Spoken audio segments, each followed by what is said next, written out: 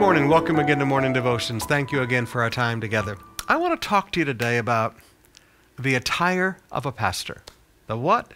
The attire. What should a pastor wear? I hear a lot of people today saying that, pastors should be in t-shirts and blue jeans and tennis shoes to identify with the people. No, I don't think so. I hear other people saying the pastor should wear these fancy robes. No, I don't think so. I do see some principles that we do find, however, in the Scripture.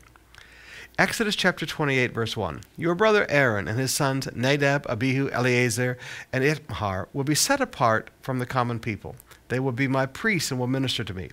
Make special clothing for Aaron to show his separation to God, beautiful garments that will lend dignity to his work. Now go over to verse 40 there of chapter 28.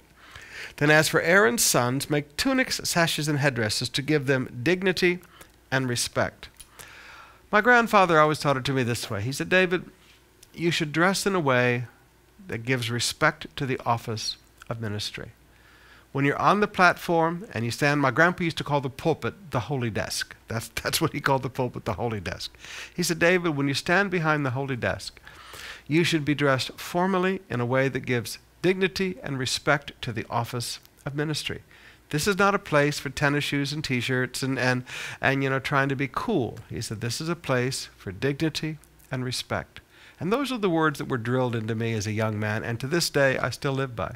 I will always wear a formal barong or a sport coat or something on the platform so that there is an air of dignity and respect.